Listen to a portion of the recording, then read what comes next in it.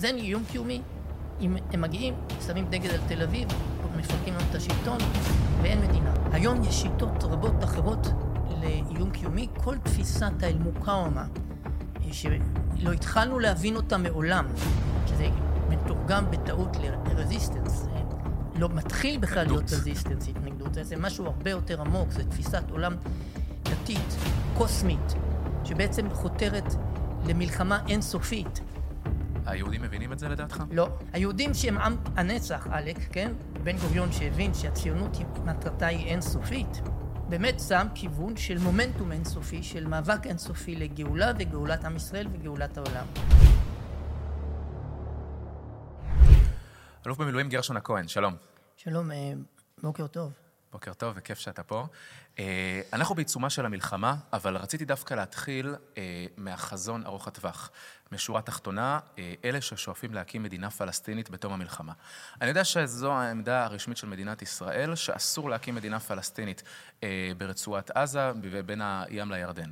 אבל יש כאלה, גם בישראל וגם מעבר לים, שחולמים על האפשרות הזאת. שמענו את אנטוני בלינקן, מזכיר המדינה, אומר שאם ישראל רוצה להתקיים בביטחון באזור, היא חייבת להקים מדינה פלסטינית. מה אתה אומר לאנשים האלה? טועים מכל הכיוונים. טועים גם בממדים של הרוח, ולרוח יש תפקיד קונקרטי, זה לא דבר ארטילאי, וטועים גם בהיבטים של ניתוח ביטחוני קר מקצועי. אחד הדברים הכי מעניינים שקוראים לי, דוגמה, יצא לי לדבר על במה מול עמי איילון, הוא מדקלם עמוס עוז, זאת אומרת, הוא מדקלם רעיונות של מוסר, שלא לשלוט על עם אחר, כל מיני דברים כאלה, מגבלות הכוח. אני מדבר מקצועית. מה שאני אומר להם, נוצרה מלחמה חדשה. לא ניתחתם אותה. חלק ממנה מתבטא במלחמת אוקראינה. לא למדתם אותה. אני כתבתי על זה עוד הרבה לפני מלחמת אוקראינה. ב-2018-19 פרסמתי חוברת שמנתחת את האיומים החדשים שהתפתחו בהיגיון הצבאי שלהם, כמו חיזבאללה וחמאס. מי שקורא את החוברת רואה את תוכנית הפעולה של חמאס, אחד לאחד, מתוארת שם כתרחיש, ומה שאני מסביר שם, שלאור התרחיש הזה, שכבר מגיע לבשלות בחמאס וחיזבאללה, בגבול עזה ובגבול לבנון, מי שיעשה מדינה פלסטינית, יקבל את האירוע הזה על גבול כפר סבא נתניה, וצה"ל פשוט לא בכיוון בשביל להיות מסוגל להרים את האתגר הזה, לא רק מכיוון שהוא קטן מדי, אלא שיש מי שמדבר על מגבלות הכוח, גם צבא גדול, מה שמספרים לנו הכי חזק במזרח התיכון, בהיעדר תנאים בסיסיים להגנה, לא יכול לתת הגנה. אחת הטעויות הכי גדולות של האלופים שלנו, הרמטכ"לים שלנו, אמר זה גם בוגי כשהוא היה רמטכ"ל, כשהיה דיון על הגולן, הוא אמר, צה"ל ידע להגן על מדינת ישראל מכל גבול שיקבע. זה לא נכון. יש תנאים הכרחיים. התנאים הגיאוגרפיים, הטופוגרפיים קובעים. לך תספר את זה היום לאנשי מטולה, שהתנאים הגיאוגרפיים לא חשובים. איך שוללים ירי נ"ט מטווח 10 קילומטר על כל מרקם היישובים בקו עימות. וזה יעלה. זה היום 10, מחרתיים זה 20. זאת אומרת, ניקח את האנשים לגבעות בנימין, שומרון, אפרים, נציב אותם על הגבעה, בין אם זה בפדואל, בין אם זה בנעלה, ונראה להם מנעלה, או נעלין של הכפר הערבי, את שדה תעופה בן גוריון, ונראה להם איך נ"ט בטווח 15 קילומטר נכנס בחלונות בתוך מגדלי תל אביב. זאת אומרת, משהו עמוק השתנה, ואז אומרים לי, אבל יש שלום, זה יהיה מפורז. רק אתמול שמעתי את ציפי לבני מדברת עוד פעם על זה שהפוטנציאל ההזדמנותי לפתרון אזורי מונח כרגע, ויש לנו את הדרישות הביטחוניות שלנו, שזה יהיה מפורז. יאללה, איפה אתם חיים? איזה פירוז? על מה אתם מדברים על פירוז? פירוז זה אירוע שייך למאה הקודמת בענק. כשמדברים על פירוז, כמו פירוז סיני, שגם כבר לא מתקיים, כי באופן זוחל המצרים כבר מזמן שם עם דיוויזיות. אפשר לנטר דיוויזיית טנקים שעוברת את תעלת סואץ לתוך המדבר. לא צריך מערכות מקם גדולות, וזה גלוי לעין, ויש יכולת לפקח על זה. זה תפקיד הכוח האמריקאי בסיני. מי יכול לעשות ניטור של מסעית תפוחי אדמה שבתוכה יש טיל גרד? וגם אם אפשר, מי יכול לפרז מדינה מלקבל מחרטה? מחרטה זה נשק, זה לא נשק, זה כלי אזרחי. אתה יכול לעשות עם זה כל דבר שבעבודות מתכת, ולאו דווקא נשק, אבל אתה יכול לעשות עם זה גם נשק. ובמחרטה ממוחשבת אתה יכול לייצר בין נשק קל ורקטות וטילים ו-RPG. וכדאי לראות את הכושר ייצור שפיתחו חמאס באולמות במעבה האדמה. תת קרקע 20, 30, 40 מטר מתחת לאדמה, שכל ההפצצות שלנו לא פתרו את זה. מי יכול לגרום למדינה לא להצליח לייבא רחפנים? רחפן זה אתה קונה באי-ביי. זה כלי נשק היום. ראינו את זה באוקראינה, בענק, זה אחד הדברים שנותנים אפשרות למימוש הממד של האוויר, בלי חיל אוויר. נותן תצפית, נותן יכולת לפגיעה מדויקת במטרות בעומק. אנחנו גם סובלים מזה בעימות עם חיזבאללה, סובלים מזה בהתחלה, היום כבר פחות, בתוך רצועת עזה. באמצעות הרחפנים הם איתרו את כל שטחי הכינוס שלנו, יכלו לפגוע בשטחי הכינוס שלנו. והדבר האחרון, גם פלאפון סלולרי רגיל הוא חלק ממערכת נשק היום. מה שגרם לאמריקאים לכ-4,000 הרוגים ממטעני צד בעיראק, אפגניסטן, ועוד אלפי פצועים קשה. זה היתרון הגדול של הפעלה מרחוק עם טלפון סלולרי של מטען. פרטיזן בעת ההיא של מלחמת עולם שנייה, או אפילו בימי הפתח הראשוניים, צריך לעמוד על יד המטען בשביל להפעיל אותו. חוט, זהו, לנתק מגע זה קשה, הסיכוי שלו לחלץ בחיים קשה מאוד. היום יכול לשבת עם כוס קפה במרפסת, קשר עין עם כביש, לבחור מטרה, להפעיל. יש אופציה בכלל להגיד למדינה, אתם בלי פלאפוניה? אז אתה אומר שלא משנה מה ננסה לעשות כדי לשכנע את עצמנו שמדינה פלסטינית כזאת תהיה מפורזת, בסוף, במאה ה-21, כל דבר הוא דו-שימושי. זאת אומרת, מחרטה יכולה לייצר, אתה יודע מה, אפילו אקדח אישי רגיל, שישמש כוח שיטור פלסטיני. בסופו של דבר, אקדח כזה יכול לשמש כנגד חיילי צה"ל, כנגד אזרחי ישראל. ראינו את חמאס מוציא מהקרקע, שולף מהקרקע צינורות ביוב כדי להמיר אותם לרקטות. אתה מדבר איתי על הפעלה מרחוק דרך טלפון, דרך רחפנים. גם טרקטור זה כלי נשק. ראינו את הטרקטורים מפילים חומה וגדר. נכון. אז באמת על מה הם מדברים? זאת אומרת, ההבחנה בין נשק למשהו שהוא אזרחי, שייך באמת למאה ה-19. רק מדינה, ממלכה עם אמצעים יכלה להחזיק בתי יציקה לתותחים. פרטיזן לא יכול לבנות לו עצמו תותח, לא פגז, רקטה אפשר לבנות. זאת אומרת, הנשק בפילוסופיית הנשק הסינית, הרוסית, האסייתית, שהיא היום התפוצה הגדולה של נשק, היא הופכת גם קבוצה לא מי יודע מה משמעותית לאיום אסטרטגי. ובין היתר, אחת ההנחות שעמדו בכל מגמות השלום של מדינת ישראל, כולל אוסלו, ורבין עצמו דיבר על זה, ואני התנגדתי לזה במפורש, גם עוזי דיין כראש מל"ל אמר את זה והתנגדתי לו, שטרור הוא לא איום קיומי. טרור הוא איום קיומי. פשוט האנשים הסתכלו על המושג איום קיומי באופן מקובע, תחת תצורה אחת. התצורה של איום קיומי נראתה בצורת פעולה אופרטיבית של נגיד צבא מצרים, שנוסע בתש"ח לכיוון תל אביב, תודה לאל, הצליחו בקושי לעצור אותו בגשר עד הלום, איפה היום אשדוד, וזה איום קיומי. אם הם מגיעים, שמים דגל על תל אביב, מפרקים לנו את השלטון, ואין מדינה. היום יש שיטות רבות אחרות לאיום קיומי, כל תפיסת האלמוקאומה, שלא התחלנו להבין אותה מעולם, שזה מתורגם בטעות לרזיסטנס, לא מתחיל בכלל להיות רזיסטנס, התנגדות, זה משהו הרבה יותר עמוק, זה תפיסת עולם דתית, קוסמית, שבעצם חותרת למלחמה אינסופית, על אש קטנה, אבל אינסופית. וזה בדיוק הדבר שקשה למדינת ישראל להכיל, מלחמה כרונית, כמצב כרוני, כמו מחלה כרונית. ולמה זה כל כך משמעותי? כי זה מייצר איום קיומי מסוג חדש, כמו ליצור לנו, ובכוונת מכוון עושים את זה, סוג של מחלה אוטואימונית. כי מה שעושה המחלה המתמדת והכרסום המתמיד הוא מכרסם בחלום הציוני של פה בארץ חמדת אבות תתגשמנה כל התקוות, ואז אנשים שואלים, ומה עם התקווה?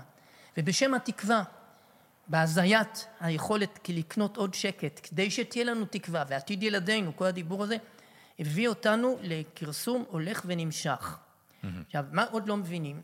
נורא פשוט, אני הסברתי את זה בזמנו גם לכל מי שעמד מולי, ואני זוכר במפגשים, כולל עם גנרלים אמריקאים, כשמערכת הביטחון אומרת, יהיו מדינות כמו מצרים ירד מעל הפרק, נשאר טרור, וטרור זה לא איום קיומי, אמרתי להם אובג'קשן, אני מתנגד, זה לא נכון. והצורה הכי פשוטה, בן אדם נגיד, תקעו בו סכין, הוא מדמם, שטף דם עורקי, שוכב על הרצפה, הכל מלא דם, רואים כולם איום קיומי, זה ברור. בן אדם הלך לבילוי בלילה, חטף איידס. בבוקר הוא בא לעבודה, רואים איום קיומי? לא, אבל הוא באיום קיומי. זה מחרסם לאט, זה לא גלוי לעין, ברור לכולם. זה צורת האיום הקיומי שזורת המגמה של הטרור. כלומר, אני תמיד גם אמרתי לעמיתים שלי מאירופה ומצפון אמריקה, אני חושב שמשמעות הדבר זה שהם לא מספיק מכבדים את הפלסטינים ואת הערבים. הם, כשהם דורשים שתי מדינות, הם למעשה אומרים, החלומות שלכם מסתכמים בגבולות 67, והם אומרים לא, אנחנו במוקאוומה נצחית בתור תפיסת עולם. הם אומרים את זה במפורש, הם מדברים על זה במפורש, חלד משל דיבר על זה במפורש, כולם דיברו במפורש, מה שנקרא מרחליה, תורת שלבים. נקבל את מה שנותנים, ואחרי זה נמשיך. כן. זה גלוי לעין, זה נאמר, וזה עוד משהו שלא קולטים כל אנשי המערב. כל תפיסת המלחמה של המאה ה-19, שאותה תיאר קלאוזוויץ', שהיא תפיסת המלחמה של המערב, מבוססת על השאיפה של המציאות ליציבות, ומלחמה אצל קלאוזוויץ' היא המשך המדיניות באמצעים אחרים, כשתהליך מדיני נקלע למבוי סתום, אתה מפעיל כוח, ואז כשאתה משיג משהו, אתה חוזר אל היציבות של הקיום הממשי של חיים נורמליים, אצל הרעיון הג'יהאדי בדיוק להפך. מצב התהליך המדיני הוא המשך המלחמה באמצעים אחרים. כשהתהליך הצבאי נקלע למבוי סתום, בין אם נחלשת, או האויב יצר תנאים כאלה שכדאי לך להבין שהיום זה לא העיתוי שלך, ויש בתפיסה הדתית האסלאמית יכולת להגיד, היום זה לא היום שלי, מרחלת אל-אסתדאף, זמן חולשה, זה שלב חולשה, אני לא היום, נבוא מחר, נמתין בינתיים בסבלנות, סבר. בתנאים האלה אפשר להגיד, ההודנה והתהדיה, הם כולם תהליכים שבאים לומר, עצור רגע את המלחמה, פאוזה של תהליך מדיני, אבל היא על מנת להמשיך את המלחמה באמצעים אחרים ולהתכונן למלחמה הבאה. זאת אומרת, השלום הוא לא מצב שעכשיו, כמו שנגיד, תקלה על מערכת רכבות, רכבת נפלה מהמסילה, מצב היציבות היה לפני התאונה, הייתה תאונה, מביאים את המהנדסים, מסדרים את העניין, חוזרים למצב היציבות. האיש שנוסע למחרת על הרכבת שסודרה, לא זוכר ולא חייב לדעת שאתמול הייתה כאן תאונה, כי העניין סודר. ככה הם מתייחסים לעניין המלחמה, לכן הם מדברים על עניין פתרון. כן. To state solution, no solution.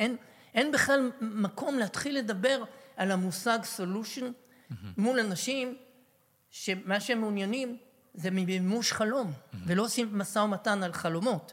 באים למשא ומתן על מה אפשר לקבל היום, והחלום בעדן, אחרי זה. והוא forever, הוא נצחי. היהודים מבינים את זה לדעתך? לא. היהודים שהם עם הנצח, אלק, כן? ובן גוריון שהבין שהציונות מטרתה היא אינסופית, הוא באמת שם כיוון של מומנטום אינסופי, של מאבק אינסופי לגאולה וגאולת עם ישראל וגאולת העולם. התפיסה של אלה שאומרים, הוקמה מדינה, ועכשיו עזוב אותנו מחלוציות, עכשיו בין היתר גם הרעיון של מדינה מתוקנת, מדינת חוק ומדינה של מומחים, בעצם אומרת, המומחה הוא לא בא לעבודה עם חלום. הוא מקצוען, יש לו משמרת. הדיבור במשמרת שלי הוא דיבור מזעזע. קסום סלומני לא בא למשמרת. הוא היה מפקד דיוויזיה כבר ב-82. גנרל ישראלי בא למשמרת, כמו נהג קטר. נהג קטר לא בא בשביל לשנות מציאות. הוא בא לעשות את המשמרת וללכת. כי העניין של רעיון שאומר, זהו, הקמנו מדינה ועכשיו הכל על פסים של רוטינה יציבה, והמומחים ינהלו את העניין, ולכן בין היתר האג'נדה של כל שוחרי שלטון החוק היא בעצם אג'נדה שאומרת, ואל תביא לי יותר חלומות, ואל תביא לי אידיאולוגיה. כן, נגמרה ההיסטוריה. בדיוק, תביא לי רק אנשים שמסדרים את מה מסדרים, לפי החזון הליברלי, מה שמלמדים במנדל, את הטוב המשותף. הטוב המשותף הוא נקודת הממוצע הכי אלמנטרית, שאין בה מקום בכלל לחלום לאומי. חלום לאומי הוא הרבה יותר מטוב משותף. אתה כתבת מאמר חשוב מאוד בשם תם עידן החלומות. תם עידן החלומות. אני באמת למדתי ממך המון על השנייה, להעמיק מעבר למנטרות שמספרים לנו כל יום, להעמיק ולהסתכל מעבר על השאיפות של האויבים שלנו, על השאיפות שלנו, להבין בסוף משיחיות בן-גוריוניסטית שאתה מדבר עליה, היא לא מילה גסה, להפך, על זה ערש הציונות. ואתה כתבת שמה שבבוקר ה-7 באוקטובר קרסה תפיסה ביטחונית אסטרטגית שהתקבעה ב-30 השנים האחרונות מאז הסכמי אוסלו, קרסה גם תפיסה תרבותית שנטעה שורשיה בחלום השלום, כאילו אנחנו צריכים להתקיים כמו איזה סוג של דנמרק. ואמרת, תמיכת בכירי מערכת הביטחון לשעבר, ברעיון שתי המדינות, הושתתה ומושתתת על ההנחה, כי גם בנסיגה לקווי 67, המדינה תוכל להגן על ביטחונה. עכשיו, הם מפספסים משהו, ואני שואל את עצמי, איך אתה וגם רבים בביטחוניסטים שנמצאים היום, עמדתם יחסית בדעת מיעוט אל מול מערכת ביטחון ישראלית שהיא לרוב הולכת לכיוונים האלה של אשליית היציבות, תום החלומות, ואנחנו ננהל את חיי היום-יום מתוך מחשבה שיש לנו עליונות צבאית מוחלטת, אף איום קיומי לא יוכל לערער עלינו, גם אם ניסוג למישור החוף בעמק, ומעלינו הרי השומרון יאיימו עם מחבלי חמאס, שכל אחד עם טיל נ"ט, כמו שאמרת, יכול להוריד מטוס בבן גוריון. מה הם לא מבינים? מה הם מפספסים? עולם ומלואו בתוך זה, עולם שבין היתר חלקם הגדול לא מודע לו, שיש בו מטאפיזיקה, יש בו תפיסת עולם קוסמית. תפיסת עולם שביסודה גם תורת הנאורות של קאנט, והם נאורים בלי לדעת שהם נאורים, הם לא שמעו על תורת הנאורות, ניסיתי ללמד את זה במכללה לביטחון לאומי כשהייתי מפקד, והם לא הבינו מה אני רוצה מהם, זה נראה להם פילוסופיה. תפיסת הנאורות יש לה שתי הנחות ששתיהן הופרכו במהלך ההיסטוריה, ומישל פוקו הוא הפילוסוף הענק שנתן ביטוי שיטתי למופרכות של שתי ההנחות האלה. הנחה אחת אומרת שכל בני אדם בבסיס יש להם תודעה אוניברסלית, תנאי קיום אוניברסליים, ובסוף זה אומר גם שאיפות אוניברסליות. הרעיון שהאדם, תופעת האדם היא תופעה אוניברסלית, הוא הנחת יסוד אצל קאנט, הוא גם הנחת יסוד אצל אריסטו. הטענה של מישל פוקו על ההנחה הזאת וגם שלי, הבסיס האוניברסלי הוא מכנה משותף מאוד נמוך. כולם צריכים לאכול, לישון ועוד כמה צרכים בסיסיים, קורת גג ועוד כמה דברים. החלומות הם לוקליים, הם פרי תרבות. ואין מקום ליכולת להאחדת העולם על חלום אחד גדול. בין היתר, למה מרקס הוא מראשוני המניחים את יסודות הדיון בהומניזם? הדיון בהומניזם הוא בעצם דיון בשאלה מהו אדם. תפיסת מרקס וכל המהפכה המרקסיסטית באה ואומרת, הנחה מטאפיזית, לא אמפירית. האדם הוא יצור שחייב לממש את מאווייו היצירתיים, זאת אומרת, יש לו ייעוד. אם הוא לא עומד בייעוד שלו להיות בעל יכולת ליצירת לא רק האומנות שלו, אלא גם תנאי הקיום שלו, אז הוא משולל מיכולתו לממש עצמו כאדם, ומכאן יסוד הביקורת של מרקס על העולם התעשייתי שהופך בן אדם לידיים עובדות בפס ייצור. כי הוא הופך להיות בורג במכונה, כן. ואין בידיו יכולת לשנות את תנאי קיומו. אבל ההנחה היא זאת סטייה ממשהו בסיסי עמוק משותף לכולם, ועל הבסיס הזה אפשר לדבר על פועלי כל העולם התאחדו, על חלום אחד שמחזיר את האנושות לבסיסה המהותני. יש פה יסוד מהותני. יש אבל איזה, מרגיש שזה שאיפה שהעולם יהיה שטוח, כאילו שיהיה, המים יהיו שטוחים, ברגע שאתה זורק אבן ויש עדבות, זה הפרעה. זה נקרא, למשל, הכיבוש הישראלי במרכאות. זאת הפרעה. תסיימו עם ההתנחלויות האלה, תסיימו עם הכיבוש הזה. ואז כולם יחזרו לחגיגה של לסדר את החיים ונחיה בטוב. ההנחה השנייה, שהיא גם כן הופרחה, והמהפכה החומנית הייתה מקור אטרקטיבי עצום בעבור מישל פוקו, שהתכתב עם כל מובילי המחאה, ביניהם חומני שהיה בפריז, ומפריז הגיע לטהרן למהפכה, וחתמי היה בהמבורג, ודובר גרמנית, והוא פילוסוף. לריג'ני, פילוסוף, לומד היידגר. וגם העניין שלהם בהיידגר זה לא בגלל שהוא היה נאצי, אלא בגלל שהוא מציג ביקורת רדיקלית על רעיון הנאורות. ההנחה השנייה של הנאורות אומרת, פעם אחת שבן אדם יצא מהחושך אל האור, שוב לא ירצה לחזור אל החושך. זה נקרא בגרמנית אצל קאנט, אוסגנג. כן. בכל מקום יציאה. בגרמנית על האוטוסטרדה כתוב אוסגנג, זה יציאה. זאת אומרת, היציאה מהחושך נותנת לאדם את הנגיעה במה שעל פי מהותו הוא שייך אליו, אל האור. ולכן כל מה שצריך לעשות זה להביא את האנשים אל האור, ועל הבסיס הזה האמריקאים מנסים להביא דמוקרטיה לעיראק, ולעשות ניישן בילדינג באפגניסטן, ושופכים שם טריליונים כדי להביא אותם אל האור, וזה הפוך. אבל זה מה שראינו שהם מנסים לעשות, רג'ים צ'יינג', שינוי משטרי באפגניסטן, בעיראק וכו'. גם כשהביאו את ערפאת לפה, המחשבה הייתה ברגע שהפלסטינים התאמו את טעם הדמוקרטיה, והשלטון העצמי, אין דרך חזרה. האיחוד האירופי גם נוסד על היסודות האלה של ואותו דבר אובמה. כן, הנשיא אובמה נכון. בנאום שלו בקהיר, שצריך את הנאום הזה ללמוד, הוא נאום שמעליב את האסלאם. כי מה בעצם הוא אומר להם שמה? אוקיי. תראו, אתם הייתם מובילים במדע, בתרבות, בימי הביניים, תראו איפה אתם היום.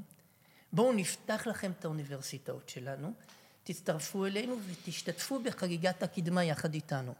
למה זה מעליב? ואולי בכלל מה שנראה בעיניך כרגרסיה, בעיניהם זה הקדמה. זאת אומרת, המחשבה שמה שנראה קדמה הוא לא אבסולוטי, הוא לא אוניברסלי, שזה תלוי נקודת מבט תרבותית, זאת נקודת מבט ספקנית מישל פוקו. כלומר, היסוד של האסלאם בסוף הוא במאבק, ואתה בא ואומר, אתה מכבד את זה, אתה מבין פילוסופית למה הם מתכוונים, זה דרך חיים. והיהדות, בוא נגיד הבן גוריוניסטית המשיחית, גם באה מהמקום הזה של מאבק נצחי. ולכן הם הושפעו כל כך מבן גוריון. לכן חסן אל-בנה, מייסד האחים המוסלמים, מודה שהוא מושפע מבן גוריון. כי בן גוריון, נכתב על זה ספר של אוריה שביט, ועוד שני מזרחנים באוניברסיטת תל אביב, נקרא אויבים מורי, איך הם גם למדו מאיתנו וגם ראו בנו אויב, אבל גם השראה. כי בן גוריון מציג לא מה שנראה פונדמנטליזם של שיבה אל העבר, אלא הליכה אל העתיד בהשראת העבר. זה משהו אחר לחלוטין, זה מודרני. בן גוריון היה איש מודרני, אבל הוא לא סלפי שהולך אל העבר במין התקבעות, בהתנגדות לשינוי. הוא מוביל שינוי, הוא מחולל שינוי במציאות. וזה בדיוק האחים המוסלמים, לכיוון האסלאם. ולכן האחים המוסלמים זו תופעה מודרנית. שייח' אל-קרדאווי תופעה מודרנית. כל מי שמנסה להסתכל עליהם כסוג של משהו פרימיטיבי, שרק נפתח אותם אל האור של המודרנה והם יצטרפו, פשוט לא מבין, בטח לא מבין את האסלאם הרדיקלי. קרה עוד משהו. זאת אומרת, שתי ההנחות האלה של הנאורות קרסו. כשאומר לי, ואני תמיד מצטט את זה, גנרל אמריקאי, אחראי על הדסק המזרח תיכוני בפנטגון, הייתי אצלו עם חניכים הבעל, ואומר לנו, at the end, everyone wants the same.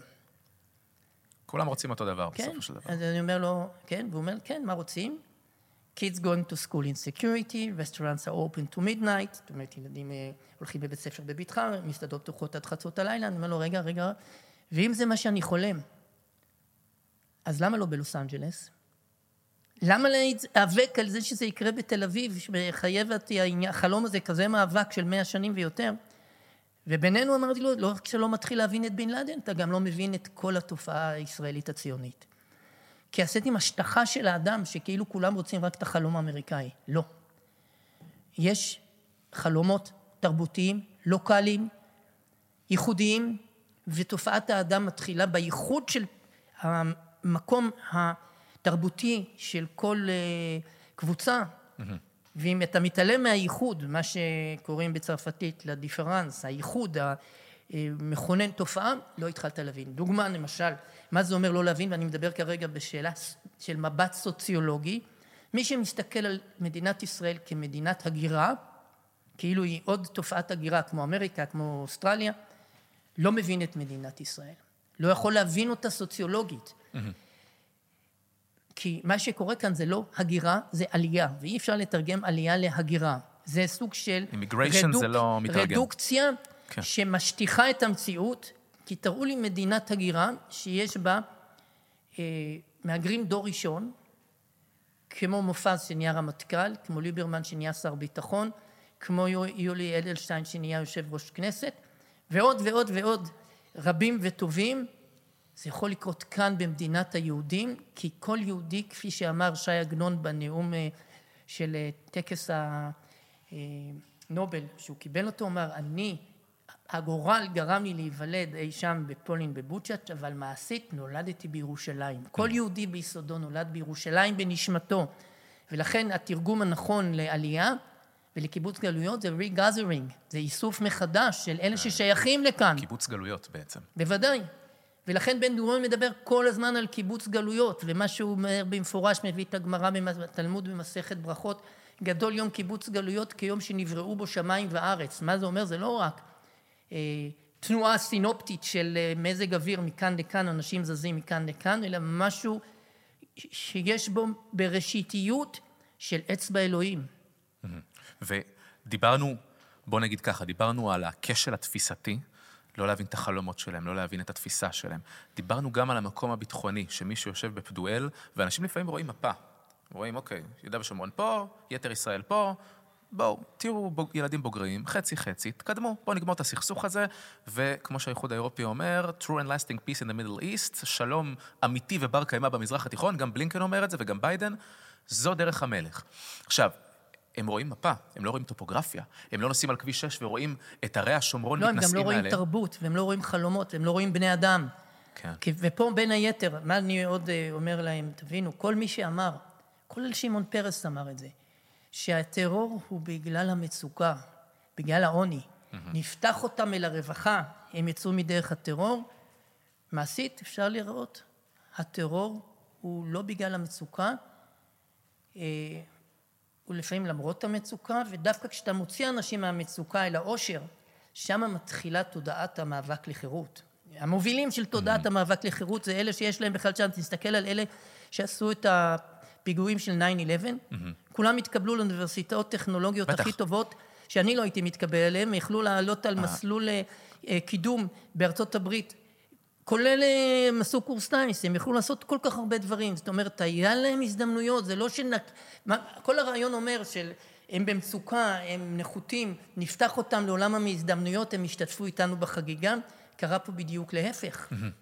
אותו דבר בן לאדן, הוא בן למשפחה עשירה, ואת ההון שהוא ירש הוא מביא לארגון הלחימה באפגניסטן. דרך אגב, גם המחבלים שחדרו לאדוריו וסוכלו, באו מבתים שאנחנו רובנו יכולים לחלום עליהם, כולל חזם, מי שיעשה את פיגועי הירי בדיזינגוף, בא מבית שאתה יודע, הבן של גנרל ולכן גם את השאלה הזאת צריך לקחת ולשים על השולחן ולהגיד, למה מספרים את הסיפור הזה? כי אז אתה נכנס לדרך ליניארית. בואו נסמן מה חסר להם, נביא להם את מה שחסר להם, ובא לציון גואל. ההנחה הנוספת, שהיא כבר מביאה אותנו לתוך עולם הניתוח המבצעי הצבאי, זה עפנו על עצמנו כאומת הסטארט-אפ, על העליונות הטכנולוגית. אני הייתי שותף של אהוד ברק, כשהוא היה רמטכ"ל, הוא מינה אותי ראש מחלקת תורת לחימה במפח"ש, בשביל שיהיה לו צוות שדרכו הוא מרים את המהפכה, וזאת הייתה בהחלט מהפכה משמעותית. לאחת המהפכות המשמעותיות ביותר בעניין כוח שהיו בצה"ל, כשלאף צבא עוד לא היה בכלל רעיון של מל"טים תוקפים, לצה"ל כבר היה. צה"ל הראשון שלקח את זה רחוק בצורה אינטגרטיבית של הפעלת מערכת כוללת. אהוד ברק דיבר על אינטרנט עוד לפני שהיה אינטרנט, ובעניין זה הוא גאון, הוא דיבר על רעיון של דו-שיח גרפי בין טייס מסוק ללוחם בקרקע, הוא דיבר על זה לפני שבכלל הייתה מערכת שנותנת קונקרטיות איך לדבר על זה. אבל מה הם דיברו על זה? שאנחנו בזכות עליונות טכנולוגית נצליח לחסוך את ההקרבה של קהלני. קהלני עמד בעמק הבכה במלחמת יום כיפור בגבורה עם רוח הקרבה, עכשיו להביא ללוחמים שלנו עליונות טכנולוגית כזאת, שלא נידרש יותר להקרבה. מה קרה? בדיוק הפוך, פעמיים. פעם אחת, הערבים הבינו את העליונות הטכנולוגית שלנו, והלכו ללחימה עם העצמתה של ההקרבה והאמונה. כל הלוחמים נגדנו היום באים למלחמה מוכוונים אמונה עמוקה. והדבר השני, שהם טעו בו בענק, פריצת דרך טכנולוגית היא לא בלעדית לך. בסוף, כשסטיב ג'ובס ממציא אייפון, גם לרועי עזים בהימאליה יש אייפון. זאת אומרת, המצאנו מל"טים, כטמ"מים, כל זה, מכרנו לטורקיה, הם העתיקו אותם, הסינים העתיקו, כולם מעתיקים, כולם מייצרים, האיראנים מייצרים, כולם כולל במרתפי המנהרות של עזה, מייצרים כלי טייס מוכוון מרחוק. ברוחב של מטוס יכול להיכנס במנהרות האלה לפעמים. כל אחד יכול היום, לא צריך, כולל החות'ים, אתה לא צריך לגמור טכניון בשביל להפעיל תלשיות. אתה מקבל את זה בקיט כמו מאיקאה. זה העניין של תפוצת הטכנולוגיה, והאמריקאים זיהו כבר לפני כמה שנים שתם עידן העליונות הטכנולוגית. מההיבט הזה, אתה יכול להיות עם נוסעות מטוסים ענקיות, וטילי יחון, תוסי 803, 802, טילי חוף ים, יכולים להוות סיכון של לשלול ממך את העליונות שלך. זאת אומרת, הפילוסופיה הגדולה של לחימה רוסית, סינית, ערבית, איראנית בוודאי, היא לא לבוא לאותה זירה שבה יש לך עליונות ולייצר התמודדות, נגיד חיל האוויר המצרי במלחמת יום כיפור, לא מנסה להגיע להתמודדות שווה שווה מול מטוסי קרב ישראלים. הוא ייפול, הוא יודע. אז הוא שולל את העליונות. הרעיון הזה של שלילת היכולות שלנו, הוא זה שבנה את מעני חיזבאללה וחמאס, הוא זה שבעצם עשה דבר ענק. כל הנחת היסוד של הנסיגות אמרה, אנחנו כאלה גדולים, כאלה חזקים, קטן עלינו, תהיה מלחמה, אנחנו מזהים את העיתוי, ומתהפכים עליהם, ובעליונות שלנו אנחנו מסדרים את זה בכמה יממות, וחוזרים אל המסיבה בתל אביב. ב-2006 זה לא קרה, בעופרת יצוקה זה לא קרה, ובטח לא בצוק איתן, ובטח לא עכשיו. למה? לא מכיוון שנחלשנו, אלא מכיוון שנוצרה מלחמה חדשה, שלא לדבר על זה שהמלחמה נכנסה לתוך הערים, ומלחמה בעיר זה כבר מראש סיפור אחר לחלוטין. זה בעצם, אתה מציב פה איזשהם עקרונות בסיסיים, איך אפשר להבטיח ביטחון, דרך שטח, דרך אמונה, דרך להבין את החלומות של האויב. תאר לך מצב שבו תקום מדינה פלסטינית ביהודה ושומרון. המחשבה שצה"ל יוכל לעצור, בדומה למה שקרה עכשיו בחרבות ברזל, ב7 באוקטובר, אם יצאו פלסטינים, עשרות אלפי פלסטינים, מכל נקודה ביהודה ושומרון, מג'נין, משכם, מרמאללה, פשוט יצעדו לעבר הגבול. זה הכל, זה כל מה שהם צריכים לעשות. האם צה"ל יוכל להתמודד עם זה? עכשיו, בשומר החומות מה קרה? אתה מדבר על גישה עליונות צבאית. אם כל הבדואים בנגב, לא כל, רבים בבדואים בנגב יבואו ויחסמו את דרך הגישה לנבטים. חיל האוויר יוכל להמריא בכלל? מסעיות לוגיסטיקה לא יוכלו לעבור בשומר החומות. בוודאי. בין היתר הסורים, במלחמת האזרחים בסוריה, טייסים סורים בדרך אל חיל האוויר, זאת אומרת, בדרך אל בסיסי חיל האוויר שלהם, מצאו את עצמם במערבי רכב על הכביש, וזה שהם טייסים, כשהם באוטו, לא עוזר להם. הם סוכלו. זאת אומרת, יש מספיק דרכים כדי לסכל עליונות אווירית, יש להם, לכל מערכת יש נקודות תורפה, ואנחנו עפנו על העניין הזה של מי יודע מה, הכוח האווירי שלנו, יש לו המון נקודות תורפה, שחיל האוויר מתכחש להם, אבל בואו לא ניכנס לזה. עצם הבסיס של ההנחה, שצה"ל הוא צבא חזק במזרח התיכון, ומאמינים בזה גם אלופים, מראה אי הבנה מוחלטת של מלחמה. כבר בתנ"ך, יסוד הנקודת מוצא של הגישה למלחמה בתנ"ך, זה שהחלש יכול לנצח את החזק. ולא רק בגלל התערבות האל, אלא בגלל שככה זה מלחמה, ואפילו בכדורגל, נבחרת ברזיל לא תמיד מנצחת מונדיאל. זאת אומרת, קורים דברים שנובעים מאי הוודאות, ואי ודאות של משחק כדורגל זה אפס קצהו של מרחב אי הוודאות של מלחמה. זאת אומרת, אתה נכנס למלחמה, אתה יודע על נקודת פתיחה, זה הופך להיות מרחב אי ודאות ענק, ובמרחב אי הוודאות, ניקח לדוגמה את אוקראינה, היא מחזיקה מעמד והחזיקה מעמד כבר ביממות הראשונות בהגנה על קייב, כי היה לה עומק טריטוריאלי.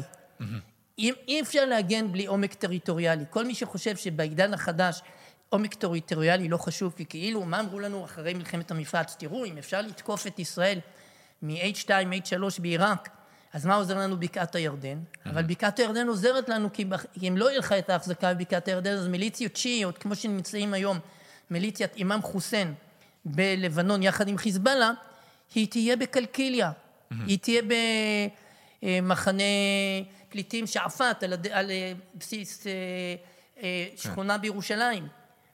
מי יעצור אותם? אז מה כן למעשה? אתה אומר מה לא לעשות ומה לא הבנו, מה ישראל חייבת לעשות עכשיו כדי להבטיח את ביטחונה, או עכשיו או בדור הקרוב, בוא נגיד, על איזה עקרונות היא לא יכולה להתפשר? קודם כל, העיקרון התרבותי הכי חשוב זה לחזור למומנטום של קיום בתודעת מאבק. לצאת מההנחה הבורגנית שאפשר לנוח, ופעם אם תהיה מלחמה נשלח את החיילים שלנו הגיבורים להילחם. זה אומר זה סיפור אחר. מצבו היסודי של האדם הוא מאבק. בן גוריון שהבין את זה, והביא לקליטה של המוני עולים מגרמניה, מווינה, בשנים 36, 39, הוא הבין שלא כולם יוכלו להיות רדיקלים חלוצים. אז בסדר שבתל אביב יהיה בית קפה וינאי, וטוב שיהיה, ויהיה אופרה ויהיה פילהרמונית, וזה חיוני שיהיה, אבל הוא בנה את עצמו גם על הצד השני, שהוא קדר של חלוצים שנמצאים בספר, והולכים אל הספר באופן מתמיד, ונושאים בספר את החיכוך של מרחב הספר. זאת אומרת, בספר חיים חלוצים, הם חמושים, הם נשאים של מאבק. זאת אומרת, אי אפשר להגיד לאומה שלמה תחיו במאבק, צריך ליצור את האיזונים, אבל מה שעשו אצלנו, זה שאת אלה שרצו והיו מוכנים לחיות בתודעת קיום של מאבק, השמידו אותם. הפכו אותם לאיום, כי כאילו בגללם המלחמה נמשכת, כי הם פוגעים לנו בחלום. וזה לא רק המתנחלים, כן. גם אנשי כיתות כוננות ברצועת עזה, בעוטף עזה, שרצו להיות חמושים, המערכת הביטחונית לקחה מהם את הנשק. למה? כי זה פוגע בחלום הליברלי, שהאזרח יהיה אזרח וישב בג'קוזי ויעסוק במנעמי חייו, והחייל יגן עליו, כי זה תפקידו של החייל. זה סוג של סיפור שאומר, אנחנו מפסיקים להיות אומה חמושה. וכל הרעיון של בן גוריון היה שבבסיס הקיום שלנו אנחנו אומה שמסוגלת בטרנספורמציה של רגע להפוך מאומה נורמלית, הוא הבין שאנחנו גם נורמליים וגם לא נורמליים, ואנחנו חיים את שניהם, ולהפוך לצבא, וכל העם צבא ברגע אחד, וכל המערכת הכוללת שלנו חיה בתודעת משטר ביטחון. מה זה אומר? אתה בונה בית בכפר עזה בהרחבה, אתה לא בונה אותו על פי ז'ורנל של בית בבברלי הילס, עם חלונות ענקיים פתוחים לרווחה למערב ולכיוון סג'עיה. מדהים. אז אנחנו חייבים עומק טריטוריאלי, אנחנו חייבים תודעת מאבק, ואת כל הדברים שדיברת עליהם, ואני רוצה רק לשאול אותך משהו אחד. כי יש איזו הרגשה פה שבאמת דוחקים את החלום לטובת איזה חלומות באספמיה של קדמה וכו', אבל יש עוד הרגשה שכאילו הדור הצעיר של היום כבר לא מוכן להיאבק ולהקריב. אני חושב שזו הרגשה מוטעת.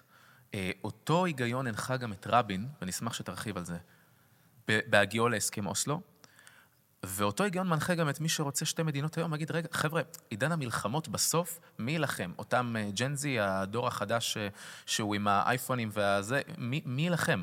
ואנחנו רואים היום איזה רוח התנדבות, איזה רוח הקרבה. אנשים באים באיזו עוד מדינה בעולם, בא גדוד שלם למחנה רעים, להפגנה, שחררתם אותנו הביתה, אנחנו לא רוצים להיות בבית. אנחנו רוצים להילחם עכשיו בעזה, תחזירו אותנו כדי להשלים את המשימה. חבר טוב שלי שיצא מעזה, נהג מונית לקח אותו לסורוקה, היה שם בלידת הבן שלו, חזר לעזה להילחם. זאת אומרת, כל הדבר הזה מעיד, אתה רואה איך מג"דים ומח"טים מדברים לחיילים שלהם, אתם המכבים של עמנו, אנחנו פה כדי להקריב, אנחנו פה כדי להילחם. יש רוח הקרבה ולחימה בעם הזה. ועדיין מדברים אל הדור הצעיר ואל העם הזה, כאילו הוא דנמרק, כאילו הוא לא מוכן להקריב. מה הם מפספסים בעם הזה, ומה צריך לעשות כרגע? קודם כל, אני רק אחדד את זה.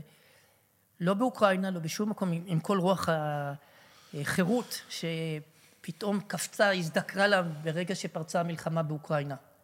ובאמת, כבוד גדול להם על רוח החירות הקוזקית שהחזיקה אותם למאמץ מתמשך של מלחמה. אבל 10 מיליון אוקראינים עזבו, והם בחוץ. וכמה אוקראינים באו מבחוץ חזרה.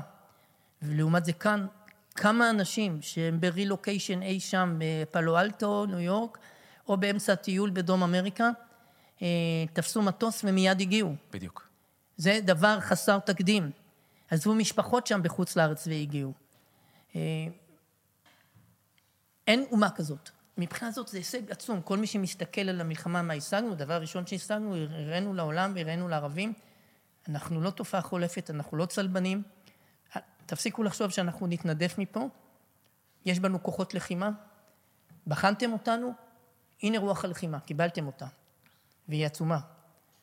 רבין, כשהוא הסתכל על כך הוא אמר, לראשי מתנחלים, ששאלו אותו, למה אתה עושה את זה? אז הוא אמר, אני מסתכל על הדור של הנכדים שלי, ואני לא רואה בהם את כוח הקרבה, והחוסן שהיה לחיילים שלי בפלמ"ח, במלחמת העצמאות, חטיבת הראל. אז כמו שאני אמרתי, בא לי לקחת את רבין עכשיו לאיזה יום לח'אן יונס, אוגדה 98, אוגדה 99, לכל מיני מקומות, להגיד לו, הנה, תסתכל, יש פי כמה. והם אנשים מופלאים. Okay. איך זה קרה? קודם כל, תופעות של רוח הן לא תופעות הנדסיות. נצטרך לדון על זה, איך זה קרה, זה תופעה בהחלט ענקית. זה סוג של נס, של קוממיות הרוח הישראלית. ממש ככה. וזה משותף לדור שלם. דור שלם ועוד דור. דור של בני ה-20 ודור של בני ה-40 פלוס שגם נלחמים. זאת אומרת, אבות ובנים. וזה משותף גם למשפחות ששולחות את הבנים ואת הבנות. משפחות שחיות את החרדה הזאת ויודעים כולם בשביל מה. זה לא המנהיגים יצרו. זה דבר אותנטי שבא מרוח העם. אף מנהיג לא יכול להגיד את זה, אני יצרתי. בן גוריון היה יכול להגיד על רוח תש"ח, שבחלק מהדברים הוא יצר אותם. כאן אין מנהיג שיכול לייחס את זה לעצמו. זה אותנטי מתוך העם, זה דבר מופלא. עכשיו, עוד משהו שאני חוזר לשאלה הקודמת, מה הוא צריך לעשות? עם ישראל צריך להבין. בארץ ישראל, כל התוכניות שהיו, אם למשל מדברים בלינקן על מדינה פלסטינית, זה חוזר למתווה קלינטון, זה אומר חלוקת ירושלים, זה אומר פחות או יותר מפת אנפוליס של אהוד אולמרט, זה אומר ויתור על בקעת הירדן, זה אומר עקירה של מעל 200,000 יהודים, זה אומר שאין לנו אחיזה במרחב יהודה ושומרון, זה אומר שאם מחר יש רקטות משכם על נתניה ובתי ייצור של רקטות בשכם וצריך להגיע לשם ומסע מלחמה מתחיל בנתניה, אנחנו בקושי נגיע. והיום להגיע לשכם, זו החלטה של מח"ט עם 3 ג'יפים, וזה בזכות זה שאנחנו שם, ובזכות זה שיש שם מעל 500,000 מתנחלים, וצריכים להיות שם 3 מיליון מתנחלים. זאת אומרת, המפה של איך מדינת ישראל צריכה להתארגן היא ברורה. התיישבות, פיזור אוכלוסייה, לצאת מהגטו הדחוס של גוש דן, הבשורה לצעירים, ורשות מקרקעי ישראל צריכה לתת את זה בענק, עם מחירים טובים והצעות ומפתות, והעברת תעשייה, וכל הדברים האלה צריכים ללכת לשינוי מוחלט של התנהלות מדינת ישראל, בחזרה לניהול על בסיס חזון לאומי. אלוף במיל גרשון הכהן, תודה רבה לך. תודה.